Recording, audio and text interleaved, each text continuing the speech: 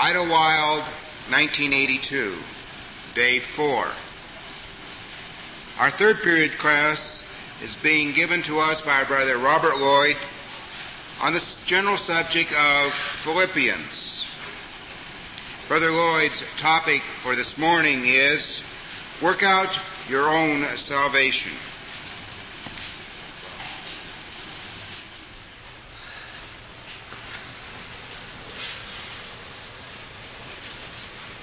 Good morning, brothers and sisters. Are we ready to recite? Okay. Is Philippians where? And it begins,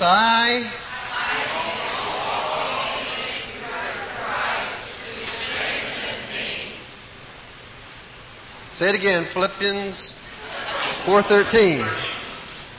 Thank you very much. It was not too enthusiastic, but you got it out.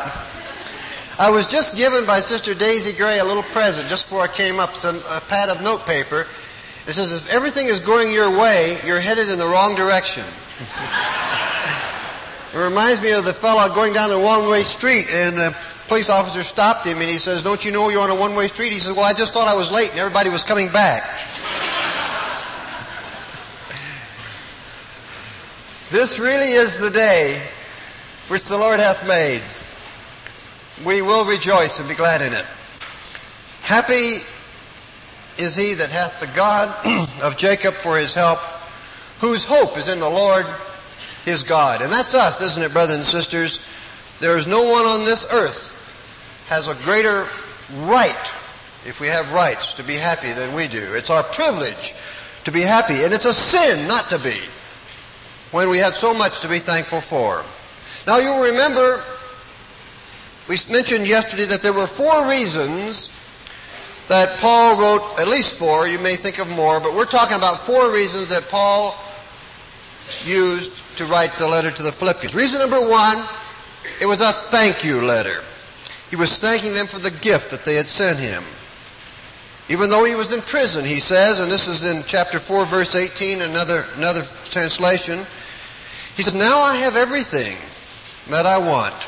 In fact, I'm rich. Imagine he's in prison and he's saying this. I have everything I want. I'm rich. Yes, I am quite content. Thanks to your gifts received through Epaphroditus, your generosity is like a lovely fragrance, a sacrifice that pleases the very heart of God. So it was a thank you letter, and he was thanking them. The second reason that he wrote the letter was to fill the hearts and minds of the Philippians with the spirit of joy and gladness. And you remember we learned yesterday that the words joy and rejoice were found 16 times in 4 chapters. I was wrong. Brother David Stiles came to me at the conclusion of the class, and he said he'd found 3 that I'd missed. And so if you're taking notes and you want to have those marked in your Bible as well, chapter 1, verse 26, chapter 2, verse 16, and chapter 3, verse 3. I'll say that once more if you didn't get it. Chapter 1, verse 26, chapter 2, verse 16, and chapter 3, verse 13. So add those to the 16 you had from yesterday, and there are 19 reasons, or 19 times he mentions joy and rejoicing. Paul really has given us the key to happiness, the key to joy and contentment in this beautiful letter. I can do all things through Christ, which strengtheneth me. Now the third reason for writing the letter was to give spiritual guidance to the brethren and sisters of the Philippian ecclesia. Although there does not seem to be any gross error in the Philippian ecclesia like there were in some of the other ecclesias, for example in Corinth were some that thought the resurrection was already past, or those in Galatia who were so soon removed from him that hath called them into under the gospel of Christ, into another gospel. Paul says there's not another, though there would be some that would trouble them and would pervert the gospel of Christ. There were bigger problems in Galatia and in Corinth than there was in Philippi. Nevertheless, Paul felt it necessary to warn and encourage them to work out their salvation with fear and trembling. We're going to look at that verse in detail in just a moment. But before we go back to it, we'll just briefly mention the fourth reason, which will be our subject for tomorrow's lesson, God willing. The fourth reason for writing to the Philippian ecclesia was to appeal to them for unity, that they might be of the same mind, that they might learn how to get along with one another. Now we're going back to reason number 3 and to see what spiritual guidance Paul gave these brothers and sisters in Philippi, guidance which very well applies to us and we need to learn and accept and put into our lives as they did in theirs. So we'll open our Bibles to the book of Philippians and we're going to look at the verse which we just quoted briefly.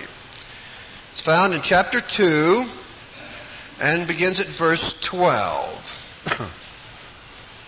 Wherefore, my beloved, as ye have always obeyed, not as in my presence only, but now much more in my absence, work out your own salvation with fear and trembling.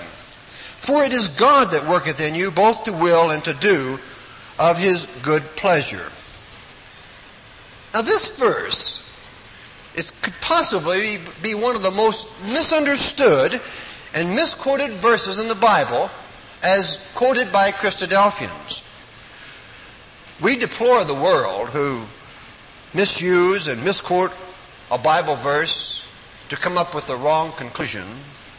And we can be guilty of this same fault. And it's done in this verse. Though happily, even though you do misapply this verse, it doesn't create any gross fundamental error, but it brings us to a wrong conclusion as to what it means to work out our own salvation. Now the verse is often used to be like this. Roll up your sleeves, rub your hands together, get ready, we're going to work out our salvation. That's how we often apply that verse. It's called by one brother muscular Christianity. As if we could pull ourselves up by our own bootstraps. I mean, you hear that saying, fella pulled himself up by his own bootstraps. It's a physical impossibility. I don't understand physics, but the more you pull, the less you pull the other way, and you can't do it. And you can't work out your own salvation by rolling up your sleeves and saying, all right, let's get to work. And so we have to find out just what does it mean. It's very important that we are not misunderstood. We're not saying that we're not supposed to work. Paul is saying to work. James says, faith without works is dead. So it's important that we work. But it's important that we don't misunderstand the verse too. It's a strange paradox. We won't be saved by our works, and we won't be saved without them. So now let's look at the verse and try to capture the true meaning of what Paul is saying. We're going to read it again. Wherefore, my beloved, as ye have always obeyed, not as in my presence only, but now much more in my absence, work out your own salvation with fear and trembling. For it is God which worketh in you, both to will and to do of His good pleasure. Do all things without murmurings and disputings. Now the first point that Paul is making is that they are to work. But not just when he's there. They're to work when he's not there too. Now there are people, you all know this, there are people that only work when the boss is around. As soon as the boss leaves, they stop working. Paul is commending the Philippians, but they're not like that. Paul says here, he says, I want you to work even harder when I'm not there than when I am there. So certainly he does want us to work. Now I want you to read this to you once more from another translation. Starting at verse 12, chapter 2. So then, my dearest friends, as you have always followed my advice, and that not only when I was present to give it, but now that I'm far away, be keener than ever to work out the salvation that God has given you with a proper sense of awe and responsibility. For it is God who is at work within you, giving you the will and the power to achieve His purpose. Do all you have to do without grumbling or arguing, so that you may be God's children, blameless, sincere, wholesome, living in a warped and a diseased world. You think Paul was talking about Southern California in 1920, a warped and a diseased world? It sure fits, doesn't it? And shining there, he says, like lights in a dark place. For he says, you hold in your hands the very word of life. This Bible is the very word of life that you hold in your hands. And let God work through you, he's saying. God is at work within us, giving us the will and the power to achieve His purpose. God will work within us, through us, so that the work that we do is really not our work, it's His work. Go back to chapter 1 and verse 16. He says, I am confident, I am sure of this. There's no doubt in my mind, says Paul, that this very thing, which God hath begun a good work in you, He will perform it until the day of Jesus Christ. So God has begun a good work in you and me. When you were baptized, God began a good work in your life. When you were baptized, you remember how we felt. We were so full of God, so happy to be joining this wonderful family. So dedicated were we to His will. Now the point is, keep that. Be like that all the time. Keep up this good work. Keep on keeping on. Not just while we're here at Bible school, but when we go down the mountain, back to our humdrum, mundane jobs, homes, whatever we go back to, we have to then continue to keep up working out our salvation, because it's God working in us. And you don't complain, and you don't grumble, and you don't argue. That's what he says. Well, it takes all the fun out of life, doesn't it? They say armies, always grumble. Of course, armies are armies of men, and they do just the opposite of what we ought to do. So let's see now. We're going to try to take a mundane example to see if we can capture the point that Paul is making. We're going to take the example of a little girl. A little girl, 5-ish, 6-ish, 7-ish, somewhere in there. And she has her own little play dishes. And at times she's made mud pies out in the yard, and she's washed her dishes with the hose. But now she comes to Mommy one day and she says, Mommy, I want to help you with the dishes. I want to help you with the real dishes. I want to be your little helper. And so Mother is impressed by this request. And so she impresses upon her the importance of being careful not to drop the good china. She gives her the best plates. And she takes her to the sink.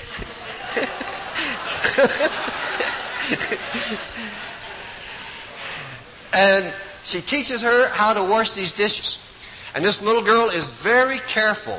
And she washes them gently, and she puts them down, and she just does a beautiful job. And she's never washed the dishes before, and when she gets all through, of course it takes twice as long as it would normally, but Mommy is pleased. And she's begun a good work. She does it with a sense of awe and responsibility. She's never done this before. She's thrilled with I'm big. I can help Mommy do the dishes. She's pleased with this job. And compare that to what Paul says. Be keener than ever to work out your salvation that God has given you with a proper sense of awe and responsibility. She's thrilled to be helping her mother. She's careful to do it right. But now we turn the clock ahead. A few weeks, months, maybe a year. Time has passed. Now it's her job to do the evening dishes. She's to do this regularly. It's no longer a game. She hates doing dishes. So she grumbles and she argues and she doesn't like it. Do these double stupid dishes.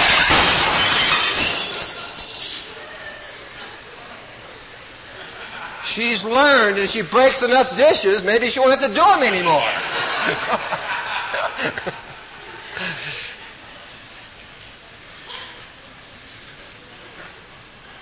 No awe. No sense of responsibility. Grumbling. Complaining. Not doing the work properly. Doing it with a bad attitude. Doing it poorly so you won't have to do it anymore. All right, go to your bedroom, I'll do the dishes from now on. Wow, that's just what I wanted.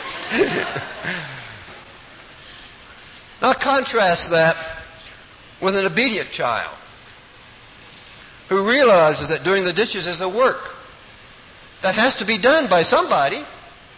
If she doesn't do it, it will fall back on mother. She loves her mother.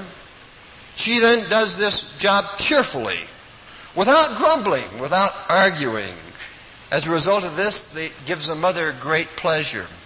The mother is pleased because a job that needs to be done is being done well.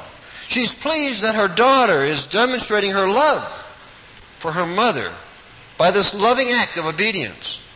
And this is what Paul's getting at, isn't it?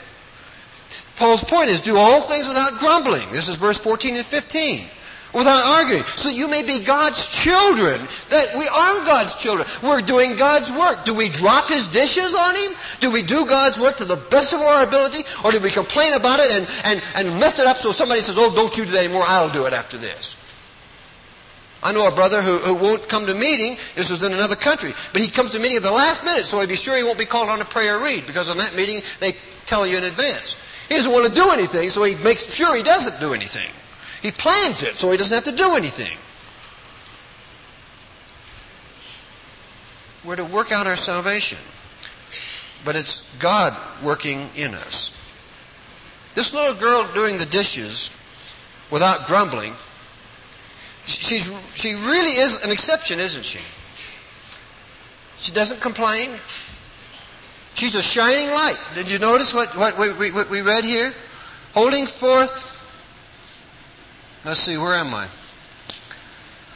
Verse 15, ye may be blameless and harmless, the sons of God without rebuke, in the midst of a crooked and perverse nation, among whom ye shine as lights in the world.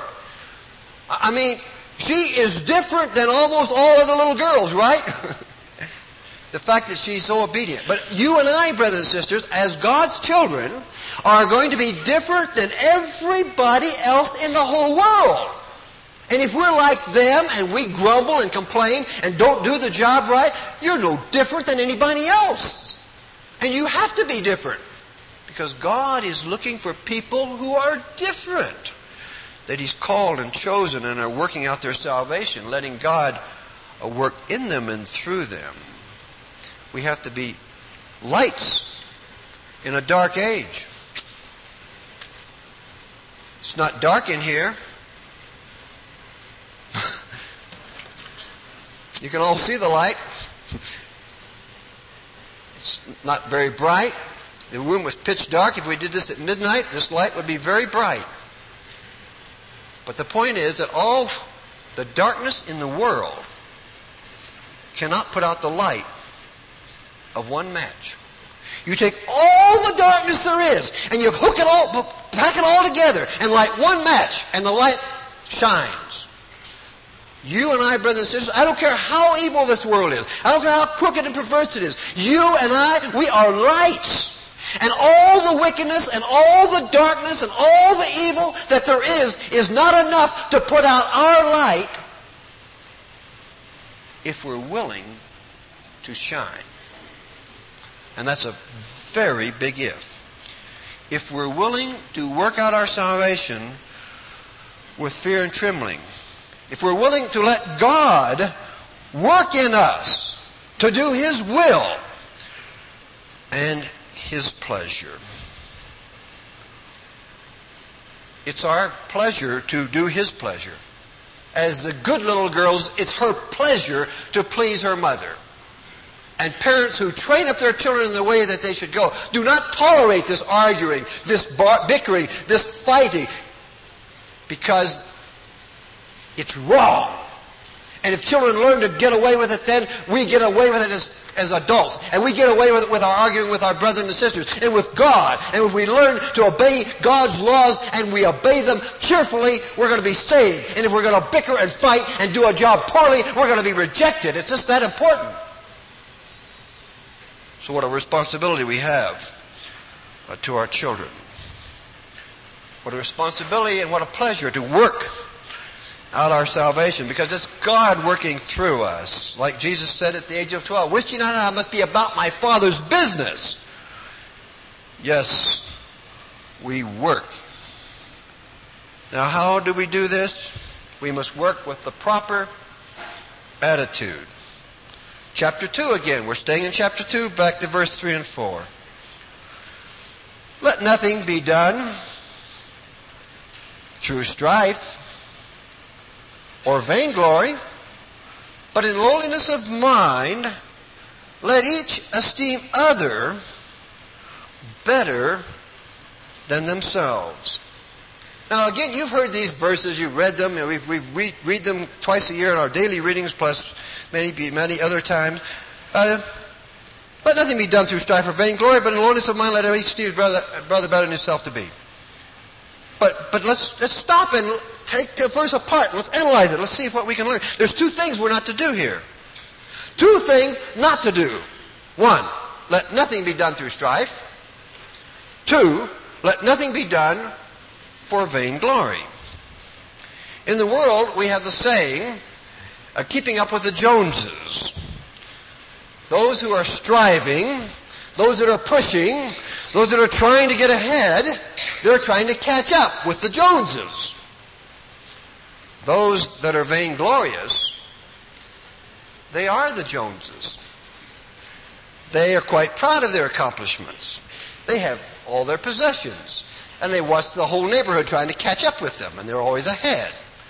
The one group is doing something through strife, and the other group is doing it through vainglory. And both of those are wrong. Never act from motives of rivalry or personal vanity, says the Phillips translation.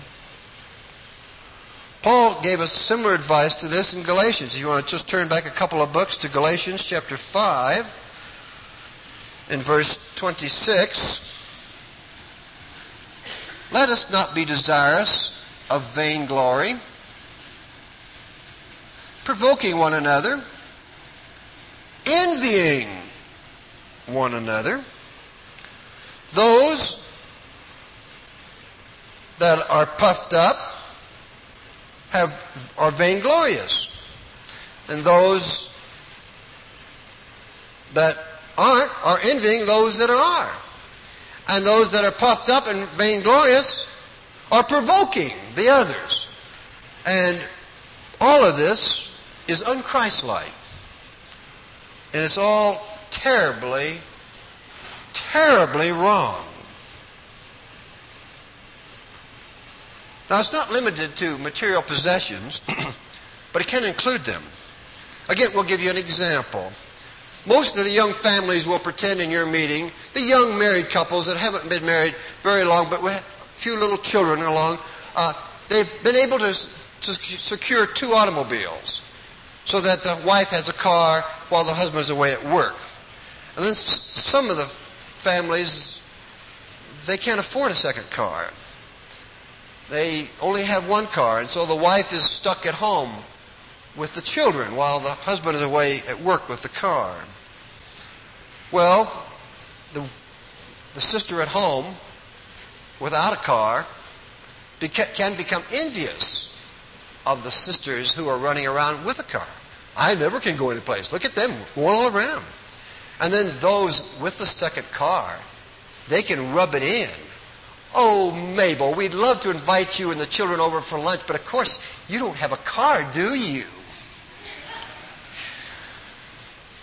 We can be so sweet in our cattiness.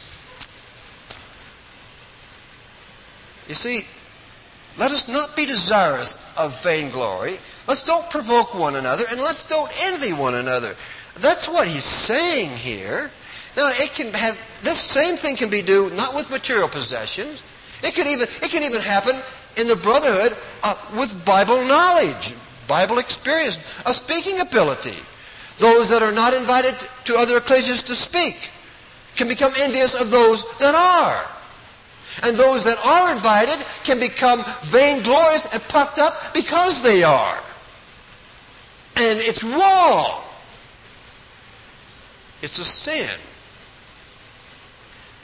We can do the right thing for the wrong reason and be sinning. And all the time we think, oh wow, we're really working out our salvation. And the thing is a good work.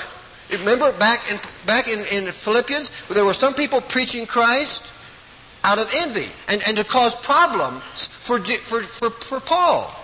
He said this, the one preached Christ of contention, not seriously, supposing to add to my bonds. Well, they were preaching Christ, and Paul was very glad Christ got preached. However he got preached, Paul was glad. But these people were sinning. They didn't really love Jesus. They might have been saying all the right words. They were saying the right words for the wrong reason. And any person who is involved in the work of the truth for the reason of getting a pat on the back and getting the praise of their brothers and sisters is doing it for the wrong reason. And the right thing could even become a sin to them. And so we have to be careful how we treat one another. And not to overpraise. Because it might go to their head. There's a saying, you can measure a man by what it takes to swell his head. And sometimes you don't have to do very much. You can just say a little thing and that head just bursts out like a big balloon. So, it isn't wrong to let a person know you approve of something you're doing. But be careful how you do it. And be careful if you're receiving it, how you receive it. Well, it was pretty good, wasn't it? Yeah, I really got them told, didn't I? I mean, when you see that kind of attitude in yourself, you either better get it out or get off the stage. Now, the whole point of Paul's instructions is don't be like that. We're still going to stay in Galatians 5 for just a moment and go back to verse 14. For all the law is fulfilled in one word. Even in this, thou shalt love thy neighbor as thyself. Now that's something we all know. Oh my goodness, which comes from Leviticus, and we know that Jesus taught it to us, and we know that James and Peter, John, everybody tells us the same thing. We should love our neighbor as ourselves. There's one thing to remember here. You love your neighbor as yourself. Now some people, and this is extremely sad, and I don't want to be misunderstood on this point either. There are some people who have no use for anyone else because they have such a poor self-concept of themselves. And if you hate yourself, it's really impossible to love someone else. Now, I don't mean by that you're to pat yourself on the back and become puffed up. Self-concept is not that at all. Whatever you have, God gave it to you. You can't get puffed up. You got blue eyes. Well, goody for you. You were born with them. Or brown eyes.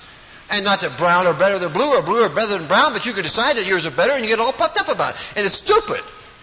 God gave them to you. You had nothing to do with it. It was the genes of your parents. And to get puffed up and say, boy, am I something. I got brown eyes or blue eyes. Or I got one of each. And there are people who do. But you see, you are to love your neighbor as yourself, which means that you put them, really, I think, ahead of yourself. Because if you love somebody as much as you love yourself, you would put them ahead of you. And so, the next verse tells if you do or not. Verse 14, the law is fulfilled in one word. Even this, thou shalt love thy neighbor as thyself. But if you bite and devour one another, take heed that ye be not consumed one of another. But if ye are continually wounding and preying upon one another, take care that you are not destroyed by one another. That's the 20th century New Testament version. If you're continually wounding and preying on one another, you're going to destroy one another. This happens in ecclesias when there gets to be factions and they're after each other and the whole ecclesia is destroyed. At least their spirituality is, and sometimes even the ecclesia itself. Now true love for one another will eliminate all of this strife and all of this vainglory. Back to chapter 2 of Philippians, verses 3 and 4, and we're going to read that now from another translation. We've already read it in the Authorized. Let nothing be done through strife and vainglory. Listen to this one. Never act from motives of rivalry or personal vanity, but in humility think more of each other than you do of yourselves. Think more of each other than you do of yourselves. None of you should think only of his own affairs, but should learn to see things from other people's point of view. Isn't that beautiful? Do you really think more of each other than you do yourself? It's not normal, it's not natural, it's not what we do. But what we do is wrong. To do this is right. It goes against the flesh. It goes against our natural desire to love our enemies, to bless when we're cursed, to turn the other cheek. These are not normal, natural things to do. But if you only do what comes naturally, you're not going to be in the kingdom. Brother Mansfield talked about the two brains this morning. And if you listen to that animal brain, and you just consume yourself on your own lusts and your own desires and your own appetites, you might as well be an animal and go out to the zoo and sit there like the bears do and wait for them to throw the peanuts to them.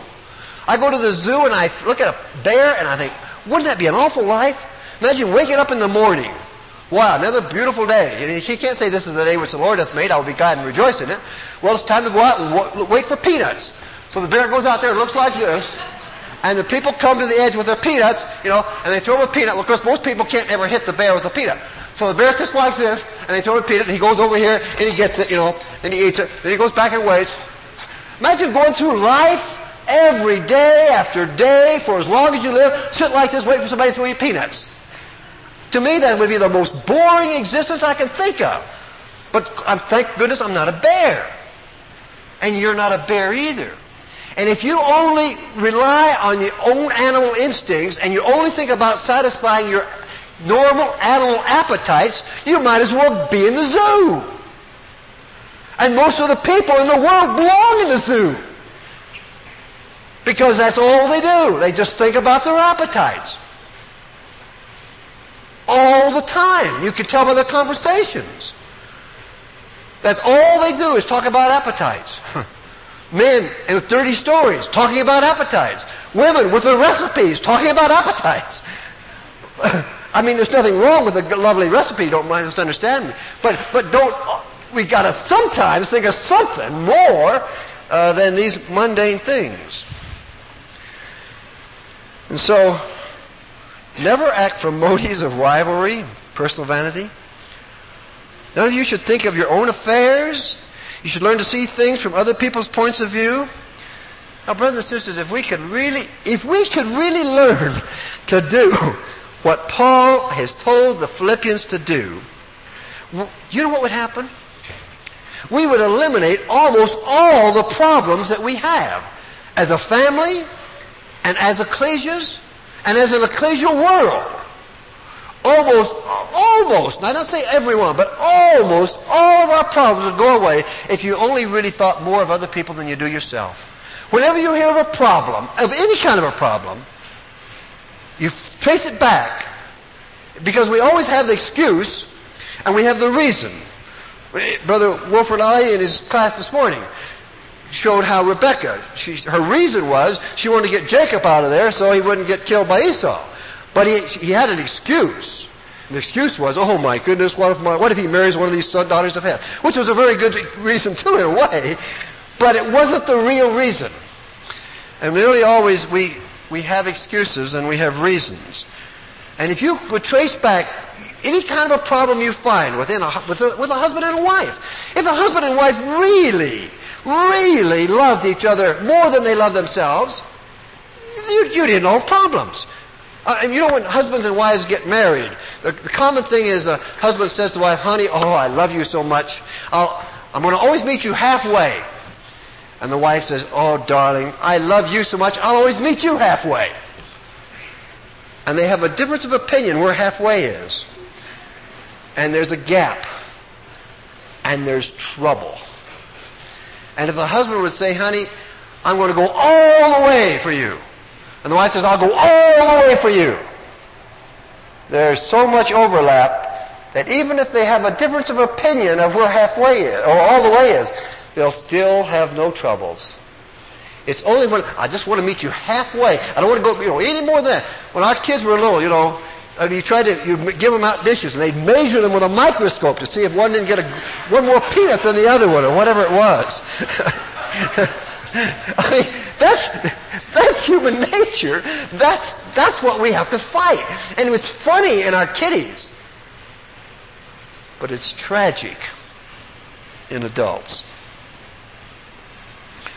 Chapter 2, Philippians, verse 21. For all seek their own, not the things which are Jesus Christ. It was true. It is true. All seek their own. And we have to stop.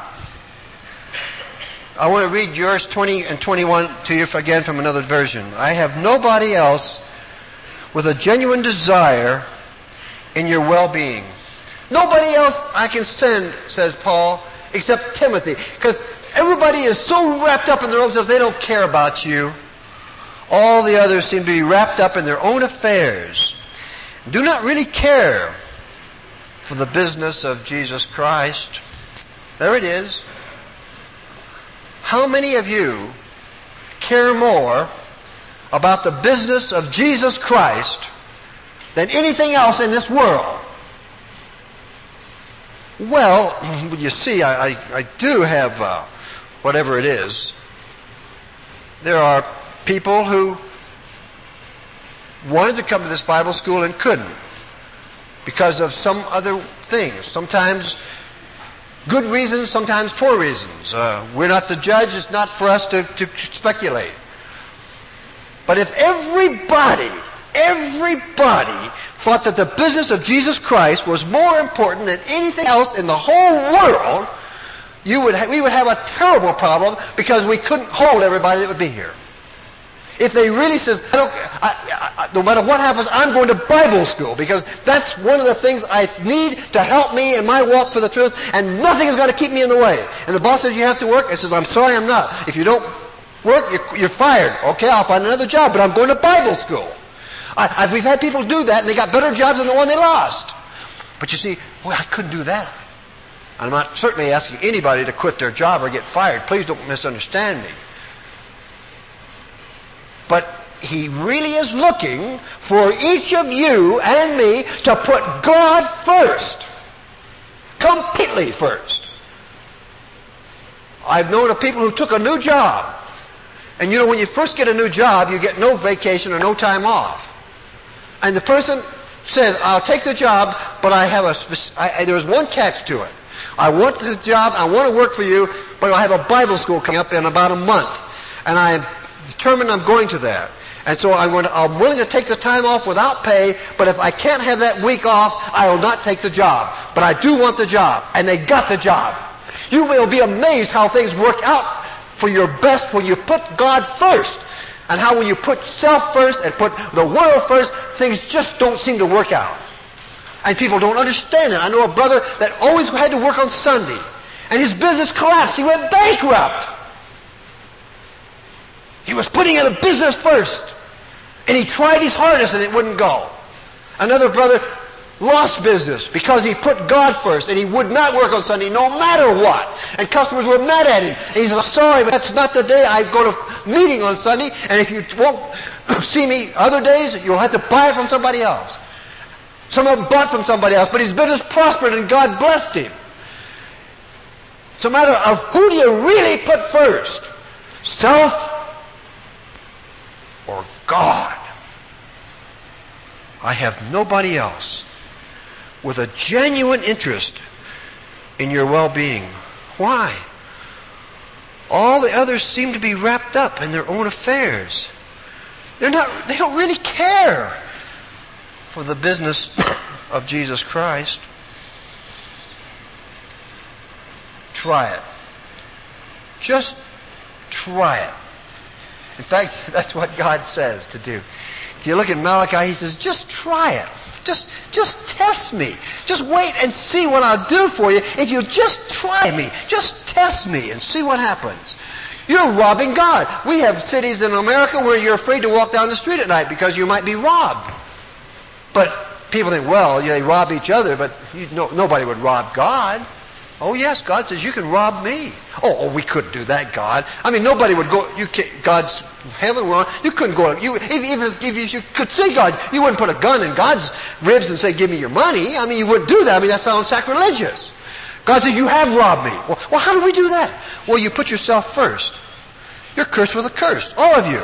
He said, now I'll tell you what, you just try. You just bring to me first. Bring me your tithes in the storehouse, and that there may be meat in my house, and prove me, and see what I'll do for you. Just try it, says God. He said, I'll open the windows of heaven. I'll pour out a blessing upon you that'll be so great, you won't be able to handle it. Oh, well, but God, I tell you, you open the windows of heaven first, and shower me with good. Then I'll put you first. God says, it don't work that way. You put me first, then I'll bless you. You're saying you want me to bless you, and then you'll put me first. It doesn't work like that. And it doesn't.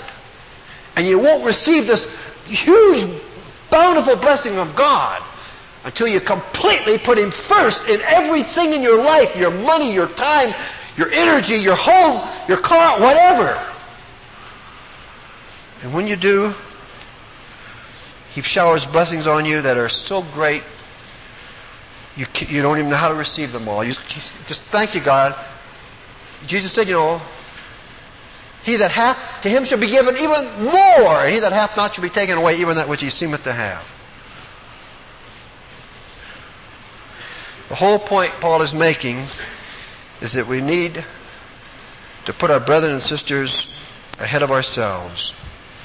True love will do this. If we really love our brothers and sisters more than we love ourselves, then we will care how they feel. We won't try to outdo them. We certainly would never try to embarrass them.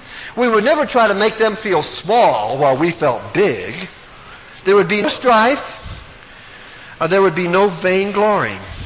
Well, how in the world can you do this? This is a marvelous principle, and I realize that. But how do you do it? Don't tell me to be good. Tell me how to be good. I know I'm supposed to be good. I want you to tell me how. I'll tell you how. I'm not telling you how. Paul's telling you how. Chapter 2, verse 5. Let this mind be in you, which was also in Christ Jesus.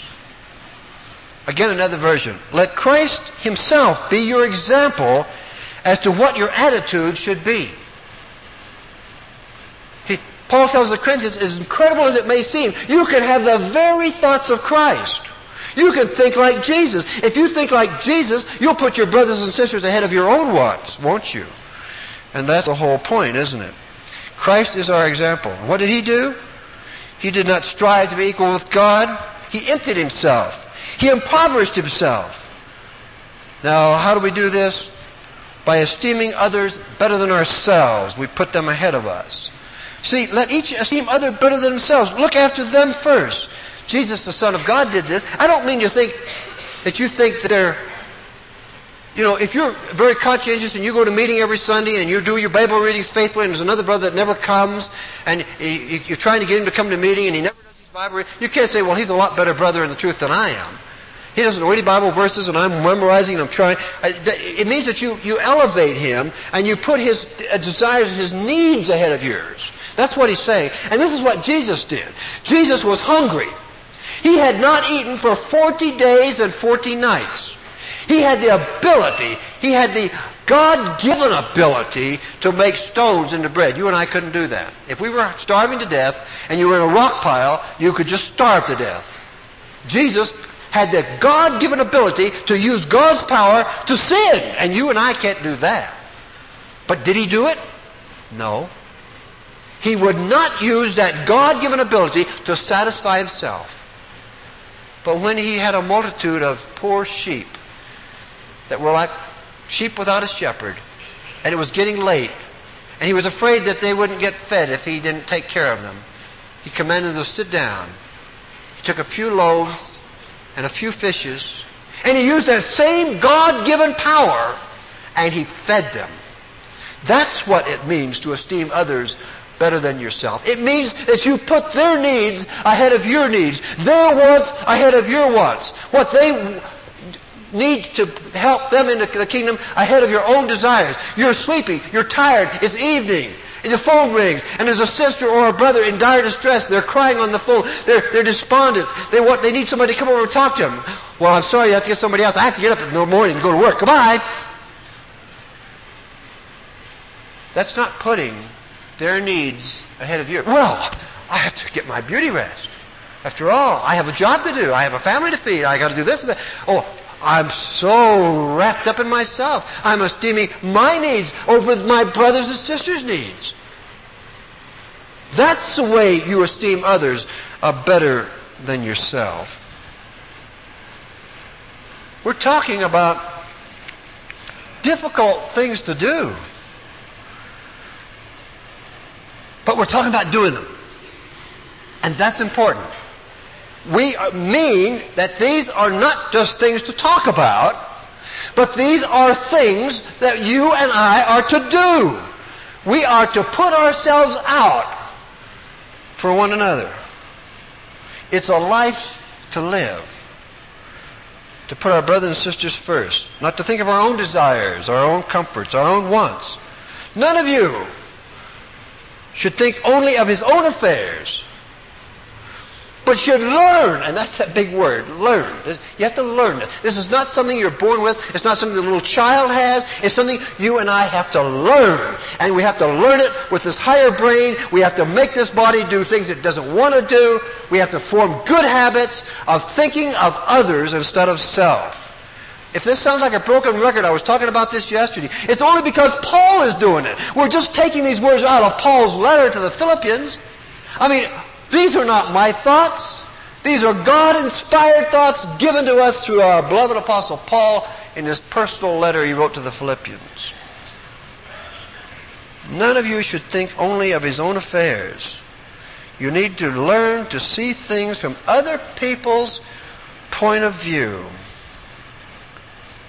It's the most difficult thing maybe we have to learn. That's the way we work out our salvation. You do it with fear and trembling. It's not like you're getting there and working away like a big robust man doing a heavy job, chopping down a tree or something. No, you work out your salvation feeling how lowly, how weak, how inadequate you are, but you don't need to worry about your own ability, your own strength, your own wisdom, because it is God working in you, both to will and to do of his good pleasure. Brothers and sisters, we're going to close with a hymn, and the hymn has the words that we've been talking about in it. And I want you not just to sing the words, I want you to meditate upon the thoughts that you're singing, so that you can live what you're singing. It's hymn 268, and just look at the last verse. We'll sing them all, of course. And then when we've finished, we will stand for a word of prayer. But let each, that's you and me, let each of us esteem his brother better than himself to be. And we already understand how we do that. We put their needs ahead of ours. Let each prefer another full of love. That's it. We're full of love for one another. We have no envy. We don't envy them. We're not trying to keep up with the Joneses. We're not doing anything out of strife. We're full of love from envy. And if we'll do this, we're back to yesterday's lesson. We're going to be happy. We're going to be a happy, glorious, rejoicing people. And when you think about yourself and your own needs and what you want and what you do, you're miserable. It's the most peculiar law. But the more you think of self, the more miserable you are. And the more you think of others, the happier you are. And if you want to get happy when you're feeling miserable, just go out and do something kind for somebody else and don't let anybody know you did it. Don't get found out. And you will have a joy and a peace. Happy are we when in this we all agree. Hymn 268.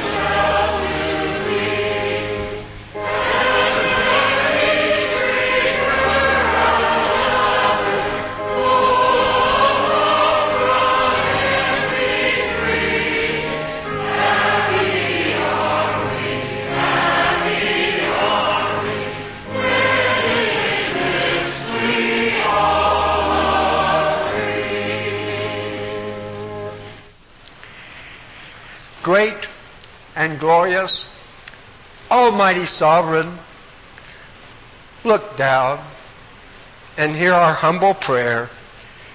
For we seek thee, Heavenly Father, through thy Son, our Lord, our Savior, our Redeemer, that died so that we might live forever.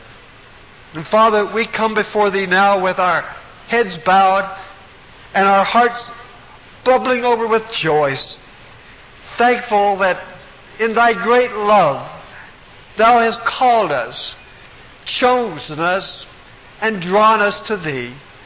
We thank thee for this privilege of having come apart from the world, of coming to this mountaintop to meditate upon those things that are most surely believed among us, that we might be stirred by the reading of thy word, and by hearing it taught from this platform, Father, that we might be encouraged to work out our salvation with fear and with trembling, knowing that thou art working in us, and that if thou art for us, there is nothing on earth that can be against us and succeed.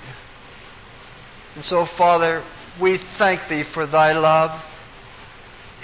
giving thy Son to die. We thank thee for his love and that he did not think of self. He did not please himself, but he thought of us. Help us then, Father, to be like thy Son and not please ourselves, but to try to help the weak, to encourage the sick and the infirm, to give a helping hand to all our brothers and sisters, that we might join hands and walk together to thy kingdom. For Heavenly Father, to be in thy kingdom is all our hope and all our desire. And we want to be in thy kingdom more than anything else in all the world. Help us then, Father, to keep things in their proper perspective and put this world and its lusts and affections behind us and seek first thy kingdom. For we know that thou hast promised that thou wilt give us the things we need. And we know that thou knowest our needs better than we know how to ask. And so we thank thee for the blessings which thou hast showered upon us. We pray that thou wilt keep us safe until the coming of thy Son. And we pray that at that day that we may receive his approval and hear those words, well done. For this truly, Father, is all we live for. This is our hope and our desire, and we offer our prayer, and we give thee our thanksgiving through Christ Jesus our Lord, ascribing unto thee, thou who art able to keep us from falling, and to present us faultless before the presence of his glory with exceeding joy. Unto thee, the all-wise God, be glory and majesty, dominion and power, both now and forever. Amen.